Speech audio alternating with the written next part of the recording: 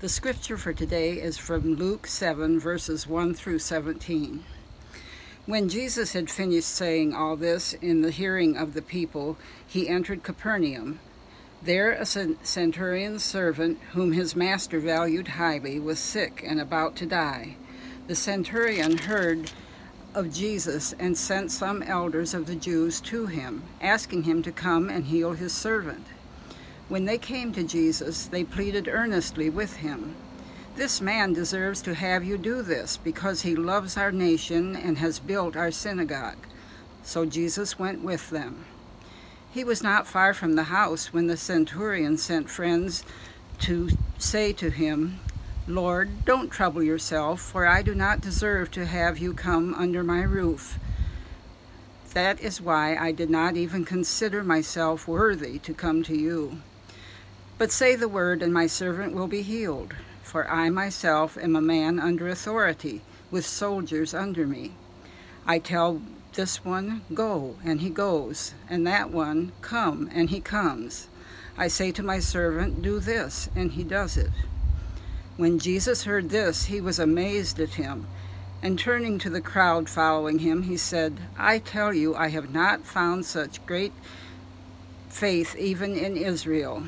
Then the man who had been sent returned to the house and found the servant well. Soon afterward, Jesus went to a town called Nain, and his disciples and a large crowd went along with him. As he approached the town gate, a dead person was being carried out, the only son of his mother, and she was a widow.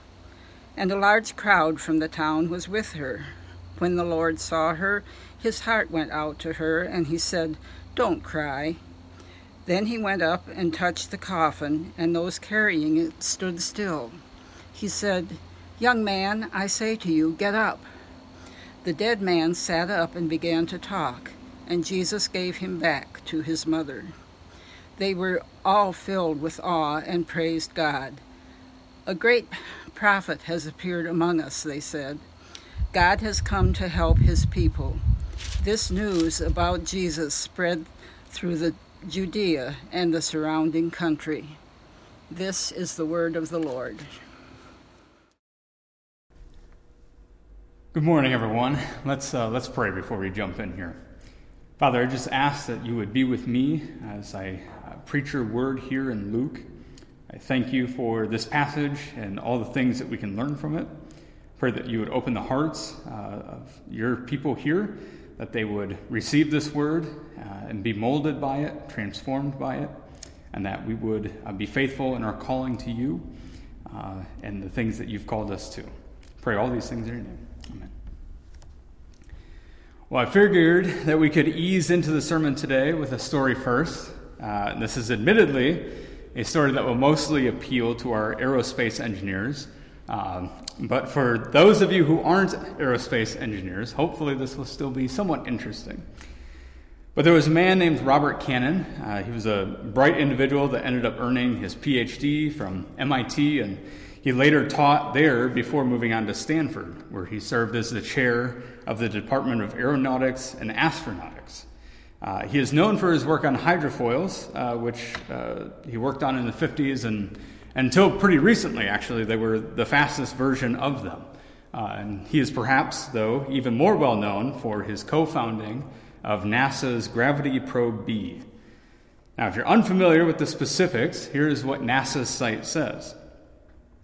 NASA's Gravity Probe B mission has confirmed two key predictions derived from Albert Einstein's general theory of relativity, which the spacecraft was designed to test. The experiment, launched in 2004, used 4 ultra-precise gyroscopes to measure the hypothesized geodetic effect, the warping of space and time around a gravitational body, and frame dragging, which is the amount a spinning object pulls space and time with it as it rotates. Gravity Probe B determined both effects with unprecedented precision by pointing at a single star, Iam Pegasi, while in a polar orbit around Earth. Please do not ask me to explain any of that, because I have no idea what any of it means. But what grabbed my attention about that story is that this project almost never happened. There were lots of obstacles to it, with lots of delays and funding issues. But even the very first meeting is where this project almost died. 3 men decided to meet to talk it over, talk about the possibility of using gyroscopes for this project. A man named Leonard Schiff asked Robert Cannon about them because Cannon was an expert in them, and so he wondered about their precision. He told Cannon they would need a gyroscope that had drift rates less than 1 degree per million years. Cannon responded that the best gyroscopes out there at the time were being used in submarines, but their drift rates were only at 1 degree per year, so literally 1,000,000 times worse than what they needed to be. Schiff concluded then that this must just be a thought experiment only, and that there was really no way to carry out this enormous project. However, they kept talking, and eventually Cannon suggested a new idea, that if they did the experiment in orbit, it would reduce the drift rate by 1,000,000 times. Well, now all of a sudden they had some hope here. And ultimately, about 45 years later, it successfully launched and concluded, proving their hypothesis. This somewhat random story, but we'll come back to it in a little bit. But we are continuing our series in the Gospel of Luke, and we're entering some fun territory where tensions are beginning to mount concerning Christ and who he is. But it all starts with what people hear about Jesus as he ministers throughout the area. Certainly, people are starting to talk, and certainly we can expect for that to be the case. I mean, he's going around, he's teaching brilliantly, by all accounts, he's healing people. We talk about dumb stuff all the time, why the neighbors are fighting, or why somebody isn't speaking to their uncle's girlfriend, or whatever the issue might be, right? We find stuff to talk about, especially in smaller towns. So it's not really a surprise then that, they're talking about Jesus and these amazing things that he's doing. He's garnering some attention. But we pick up in our passage today where Jesus has just finished preaching to a large crowd, and he has healed some more people. Our passage today is really 2 stories being told to make one larger point about who Christ is. What I find so fascinating about this passage is that each encounter reveals about people and their perceptions of Christ. The first story has a centurion with a sick servant that he once healed. The second is about a widow and her dead son. What each person says gives us an understanding of what the rumors were about Jesus, but also how they understood him as a person. There is some strategic planning here by several people, each one constructing a careful argument for Jesus to hear, at least in the story of the centurion. But we're going to take a look at each one of those people and glean what we can. So the centurion says, and we're reading from Luke 7, this is verse 1 through 3, but it says, "After he had finished all his sayings in the hearing of the people, he entered Capernaum. Now a centurion had a servant who was sick and at the point of death, who was highly valued by him. When the centurion heard about Jesus, he sent to him elders of the Jews, asking him to come and heal his servant." We see first that this centurion heard about Jesus. Right away, we can infer that the centurion did not know Jesus personally, but had heard some reports of some rumors about him. Whatever he has heard, it has given him hope for his situation, that perhaps his ill servant could be taken care of by Jesus. And when you need something from someone, you typically just go up and ask them. And so this is peculiar then, that the centurion doesn't go up and ask Jesus. He actually sends out these elders of the Jews. So why is that? Is he too busy? He can't be bothered to do it himself? I think the context tells us what is actually going on. If we look at verses 6 through 7, then we see that he views himself as unworthy of Jesus even coming into his home. We read it there, it says, "When he was not far from the house, the centurion sent friends, saying to him, 'Lord, do not trouble yourself, for I am not worthy to have you come under my roof. Therefore I did not presume to come to you. But say the word and let my servant be healed. For I too am a man set under authority, with soldiers under me. And I say to one, go, and he goes, and to another, come, and he comes. And to my servant, do this, and he does it.'" As Jesus approached, the centurion sent his friends to tell Jesus these things. And so he still is avoiding making direct contact with Jesus, even as Jesus was on his way over to his house. The centurion recognizes Jesus' power and authority, and in light of the magnitude of such, he sees himself as totally unworthy of Christ. He bows to Christ's authority, knowing that in the same way that he can command his soldiers, Jesus can command disease. Now that's the good, healthy part of the centurion's understanding of Christ. There is, however, I think, a wrong understanding here of his position before Christ. The reason he sends Jewish elders is because of a false understanding of who Jesus is. I think the text is clearly communicating that the centurion believes that Jesus belongs to the Jews exclusively. In his mind, Jesus is really just ministering to the Jewish people. And so, at that time, Gentiles or non-Jews, basically, Jews would try to avoid these people. If you were a good Jewish person, you didn't want to make yourself unclean, and therefore you wouldn't associate too much with these Gentiles.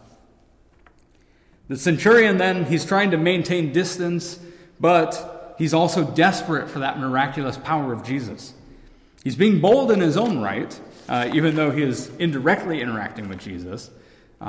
We see then that the centurion essentially says that Jesus is capable, but is he willing? There's some doubt there. Now we turn to the elders now.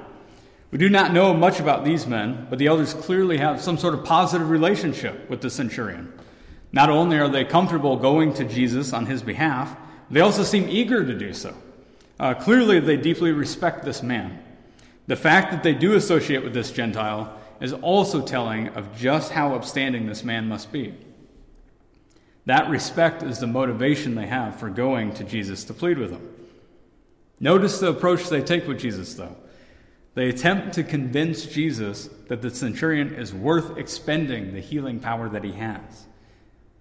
We see this in the passage. It says, "And when they came to Jesus, they pleaded with him earnestly, saying, 'He is worthy to have you do this for him, for he loves our nation, and he is the one who built us our synagogue.'" So they make two statements here about the centurion. The first one is that the centurion loves our nation. They want to prove to Jesus that the centurion is worth listening to because he is basically one of them. The centurion loves Israel, apparently, and they think that because he supports them, that this should overcome any barrier that there might be between Jesus and helping a Gentile. In their eyes, just like the centurions, there's a sense that Jesus is ministering to Jews only. Their understanding of God and themselves is that he only favors ethnic Israel. But we see repeatedly throughout Scripture that what God actually favors are those who embody what Israel was always supposed to be. This explains why we see at times God pronouncing judgment on ethnic Israel and blessing Gentiles elsewhere. We see one example of judgment in Amos 2. Reading verses 4 here through 14. The Lord says, "I will not relent from punishing Judah for 3 crimes, even 4, because they have rejected the instruction of the Lord and have not kept his statutes. The lies that their ancestors followed have led them astray. Therefore, I will send fire against Judah, and it will consume the citadels of Jerusalem." The Lord says, he goes on, I will not relent from punishing Israel for 3 crimes, even 4, because they sell a righteous person for silver and a needy person for a pair of sandals. They trample the heads of the poor on the dust of the ground and obstruct the path of the needy. A man and his father have sexual relations with the same girl, profaning his holy name. They stretch out beside every altar on garments, taken as collateral, and in the house of their God they drink wine obtained through fines. Yet I destroyed the Amorite as Israel advanced. His height was like the cedars, and he was as sturdy as the oaks.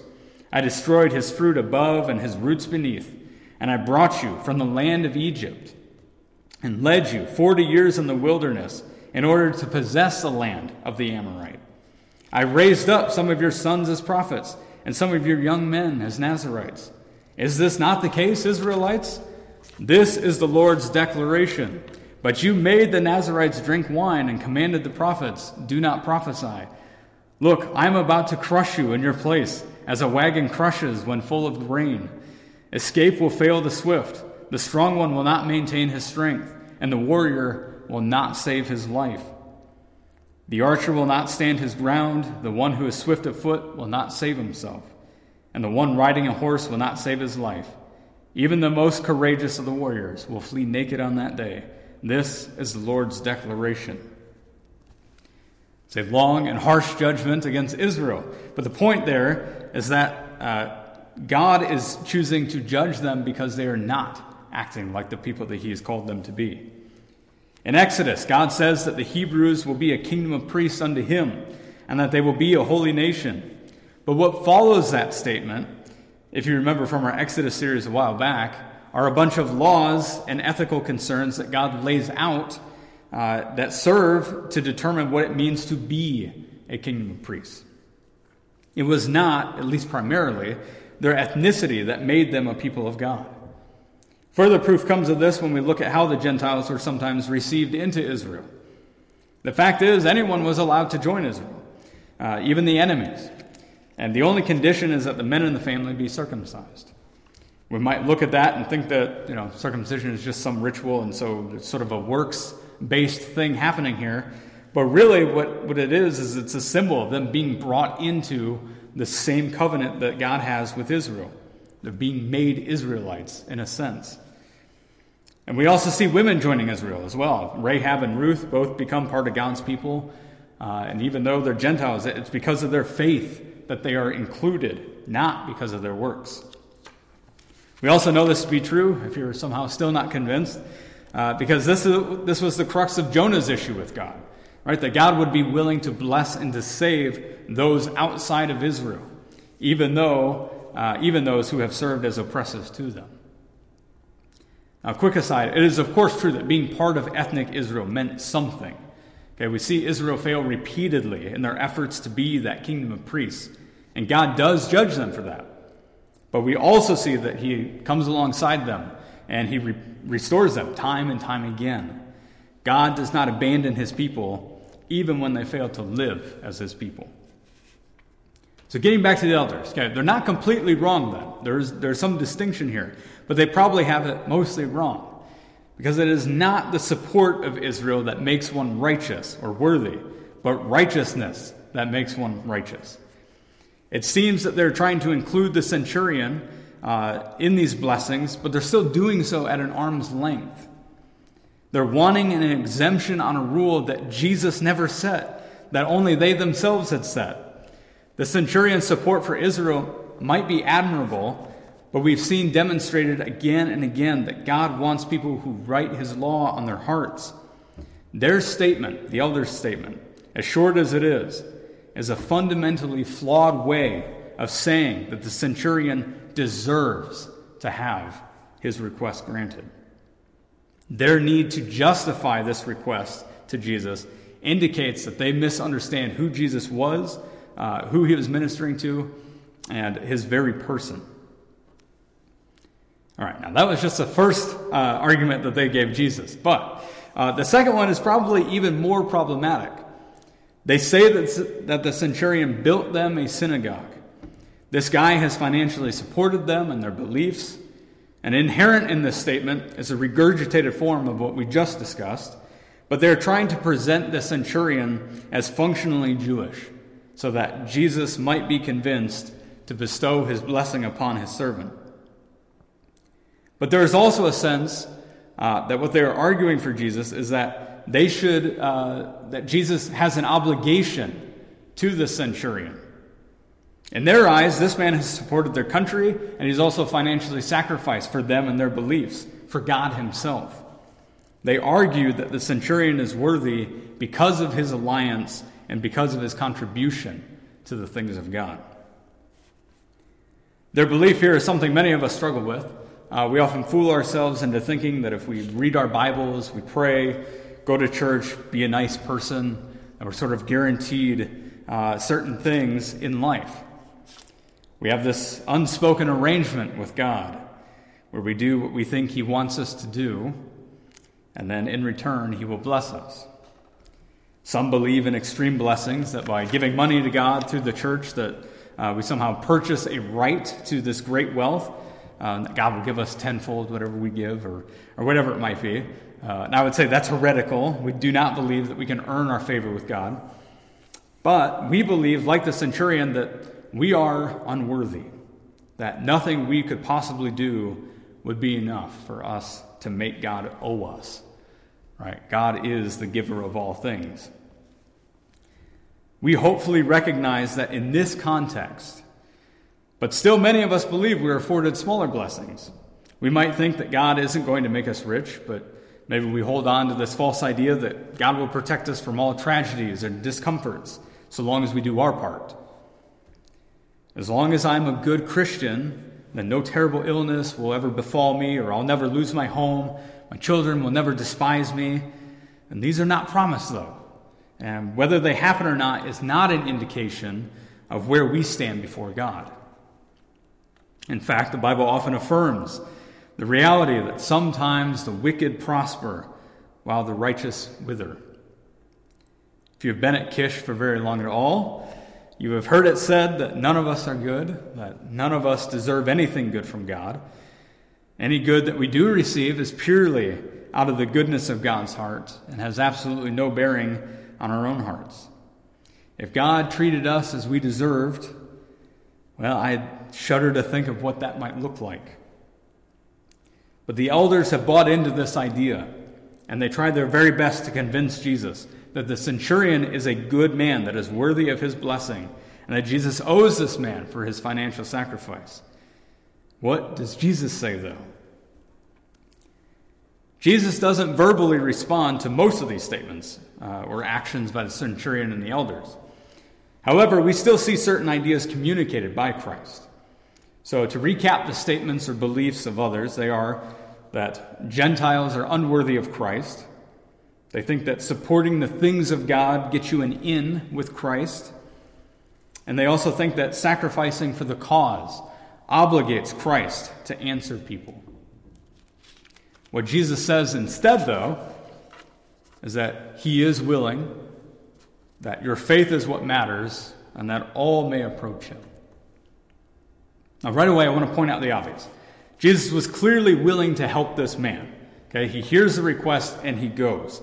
We believe in a God that hears us and he intervenes in the centurion's life. And by the way, have you noticed that we're talking so much about the centurion and not even the ill servant? Luke is one, he loves to write about these miracles that Jesus performed. And I think he sees those miracles as hope being offered to the hopeless. However, Luke also knows that this was not Jesus' priority. Jesus did not primarily come to heal and to restore the sick, but to seek and to save the lost. Miracles were a part of that larger mission, but this context is important. And I think that's why the ill servant actually doesn't get all that much screen time, so to speak. Which leads to the next point. Jesus was astonished at the man's faith. Why was it so startling? Well, the man had never met Jesus, but he felt unworthy of meeting Jesus. Despite that, he believed that Jesus was powerful enough to heal his servant, even though he never met him. He explicitly says that he doesn't want Jesus to come into his house. Just say the word, he says. He recognizes that authority that Jesus has, and he sees it as far superior to his own authority. Jesus finds this remarkable because in Israel, many felt like they had to earn that good favor from God. Many would have felt that if you want God to answer your prayer, you will need to get your life together and be religious and do all the correct things. It was a common thought that you needed to make yourself worthy before God. The centurion understands that he is not worthy, but that God is able. The last thing Jesus indirectly says is that he is approachable, knowable. A key part of Jesus' ministry was to bust open the doors of salvation, making reconciliation with God possible for all who believe. In the Hebrew Scriptures, we are shown that in order to gain access to God, you need a priest to go on your behalf, to offer sacrifices. In Christ, however, we have God incarnate, God in the flesh, who also serves as our priest. Jesus' coming doesn't mean that we no longer need a priest. He is the priest who took on flesh, who offered himself up as a sacrifice for our sins, and who now intercedes on our behalf before God the Father. We have direct access to God, but it is through the God priest that we have that access. We no longer need another person to go through for that access. We have it here with Christ. And having that access changes everything. There's a much more personal relationship, one where we can actually know the person. It is only through these direct relationships where we pick up the smaller details of a person that make for a better story or a better picture of that person, where we begin to see the whole person. Going back to our story with Robert Cannon, there's another detail to it that I left out. Remember, they had this meeting. Well, I happen to know that this meeting, where they discussed some of the most advanced concepts of their day, took place in the nude. I'm sorry if I painted any unpleasant or unwanted pictures in your mind, but I know this little detail because Robert Cannon was my wife's grandfather, and I knew him personally. So whatever unwanted pictures in your head, believe me, they're far worse in my head. And I should also mention that this meeting took place at the Stanford University pool in the 50s, where there was a no swim trunks rule. Yeah, I don't know what was going on back then either. It's the 50s, it's weird, I don't know. But that detail likely only comes from me knowing him personally. And there are far more details that I have that color that story. I know, for instance, that Diana's grandpa would be delighted to know that one of his stories had made it into a sermon. I can imagine his smile while wearing his Atla hat, which you probably don't know what that means, but it was a fond saying of his in an acronym form. It meant one thing leads to another, which was a commentary on how he saw life unfold for him and something that he delighted in God about. He was in awe of how such small actions could snowball into these amazing things, like how a nude meeting ultimately brought about the confirmation of Einstein's theory of relativity. But it's through that personal relationship that we know these things about people. And you have all these stories about people that are simply impossible to really explain to somebody. You can't give them the full meaning of that story unless your audience knows the person. You have to experience that person for yourself to get that greater insight. The same is true of Jesus and our experiences of him. Now, you may look at the centurion and say that this man never experienced Christ because he never experienced him directly. Jesus never goes into the house. Remember, he sends out his friends. But do you really think that the centurion never experienced Jesus directly?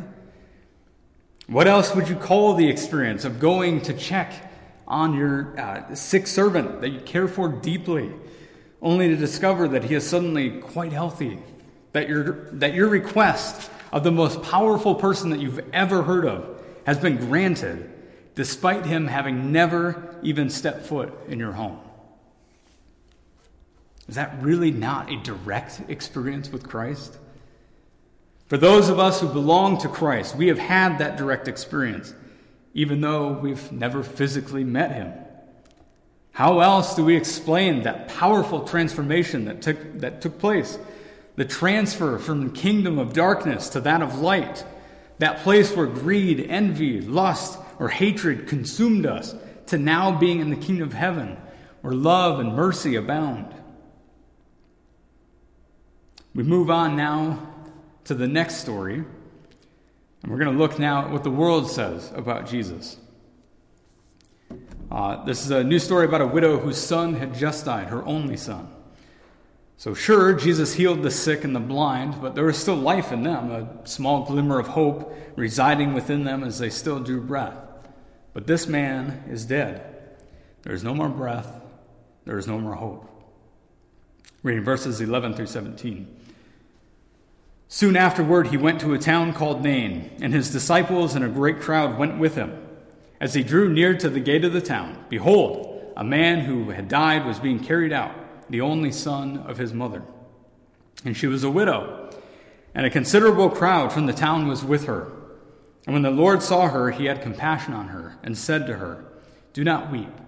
Then he came up and touched the bier, and the bearer stood still. And he said, "Young man, I say to you, arise." And the dead man sat up and began to speak, and Jesus gave him to his mother.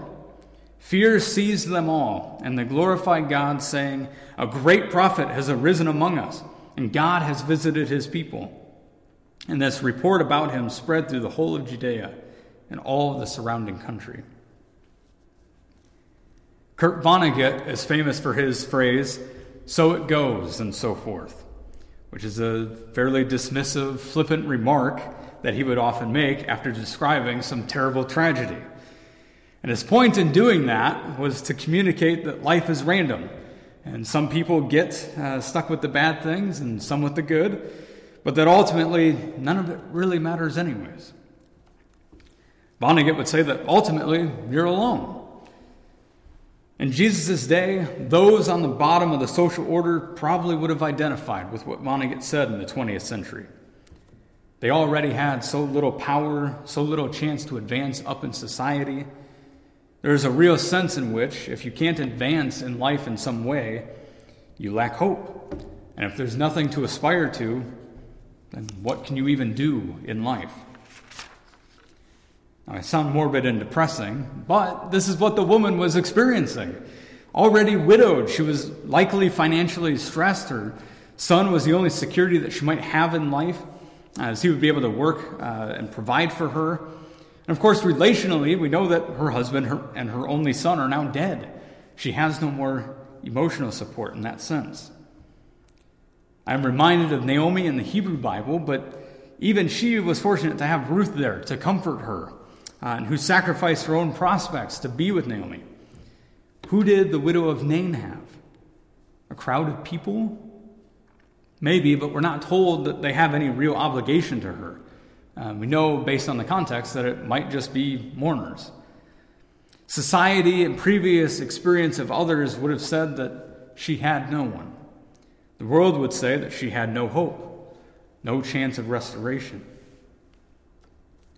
But the world is wrong. Vonnegut is wrong. Jesus did not happen to be coming to Nain that day. We are told that soon after dealing with the centurion, he headed to Nain. And just at that precise moment where they're about to bury this dead son, Jesus arrives. To this point, Jesus has cast out demons, he's healed fevers, paralysis, leprosy, but he has never raised someone from the dead. But Jesus has authority over life and death. And as the centurion said, all he has to do is simply say the word, and this man will be raised. Jesus demonstrates once again that he is both willing and able to raise this man. But Jesus doesn't just raise him. Again, these two stories, they're not even about the miracles. We see Jesus show concern. The God incarnate, the God who rules the galaxy, the one who knows all things, had compassion on this lowly woman. And he speaks to us when he speaks to her in saying, "Do not weep." Jesus is not against us expressing emotion. Heavens no. But he's expressing emotion here in this very passage. But he's telling the woman, and because it is recorded in Scripture for us to read 2,000 years later, he is telling us that he cares. He cares about little old me. He cares about little old you. And because he cares, hope remains within us. The world says some things, or perhaps some people, are irredeemable. But Jesus says that he can restore even the unrestorable. Friends, we are all headed into a tough season as a church. Many of you probably have already felt like you're in a tough season with COVID, and obviously our news of the Tunduses feels especially heavy. But we learn in these stories that Jesus is intimately aware of our needs, that he has compassion on us. And we cannot earn his good favor, but all are invited to join him at the banquet table. What we need, however, is a belief that these things are true, that Jesus is who he says he is. We didn't dig into it, but it's pretty interesting that both of these stories that we talk about today are very similar to the stories about the prophets Elijah and Elisha. Now, there are notable differences, but all we need to take from that is that Jesus in our passage today demonstrates in every way that he is superior to even those great prophets. And the people of Nain experienced it firsthand. Fear seized them all, the text says. They've never seen anyone like Jesus before. And it gets them shouting in praise because they get it. No man could deliver someone from this tragedy, but this is not an ordinary man. This is a great prophet, they exclaim. This is God himself visiting us. The people of Nain, they say. Something came alive in them in that day. They were woken from the stupor of their mundane tragedies. A widow losing her son? That's sad, but so it goes, and so forth. Until suddenly, it doesn't just go, and so forth. Suddenly, everything is different. All the hope that vanishes as we witness tragedy after tragedy, the suffering that we experience, zapping away any sense of aspiration, and it all being so commonplace that it isn't even worth remarking on. Suddenly, Jesus comes out and he says, "Do not weep." He says, "I say to you, arise." And hope floods back in, and it totally transforms this community. They retract what they previously understood to be true of the world. Jesus was there intentionally with a purpose, and he is here with us intentionally and with a purpose. It is not our job to discern that purpose, and certainly not today. But as we sit here today, all I want for you to take away from all of this is that the children of God know God, and he cares for us. He has compassion on us.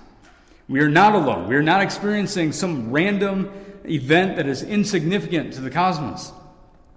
We are known and we are loved by the most powerful being in all of eternity, and he makes himself available to us. Our challenge is to believe that. The centurion did not believe that he was worthy, but he believed that God was able and that he was compassionate. And Nain was transformed when they experienced Christ, awoken to an ancient work planned from the very beginning of God. What will we say, Kishwaukee, as we walk through this? Who do we say Jesus is in the midst of our suffering? Do our actions and our words, even in our grief, do they match the hope that we have experienced in Christ? Do we present Jesus as knowable to the rest of the world, still trapped in those mundane tragedies? We tell a story about Jesus, but unless we've truly experienced him, that story will be missing many of the details that make him glorious, that make him Christ. Let's pray. Father, we are grateful to you for being a God that cares, that is compassionate, that sees us as we're hurting, sees us as we're walking through pain. And we ask that you would be with us, especially the Tunges family in this time. We pray that as a church, that we would experience Christ in these real ways that lead to real transformation. And that as we are in this transition, that we would be faithful to you and be faithful to the calling that you've placed upon us in this very hour and this very location. We ask that these words, these stories that we've heard today, that they would make a deep imprint on our hearts, and that we would refer to them as we seek to do your will. Pray all these things in your name. Amen. And now we pray as Jesus taught us to pray.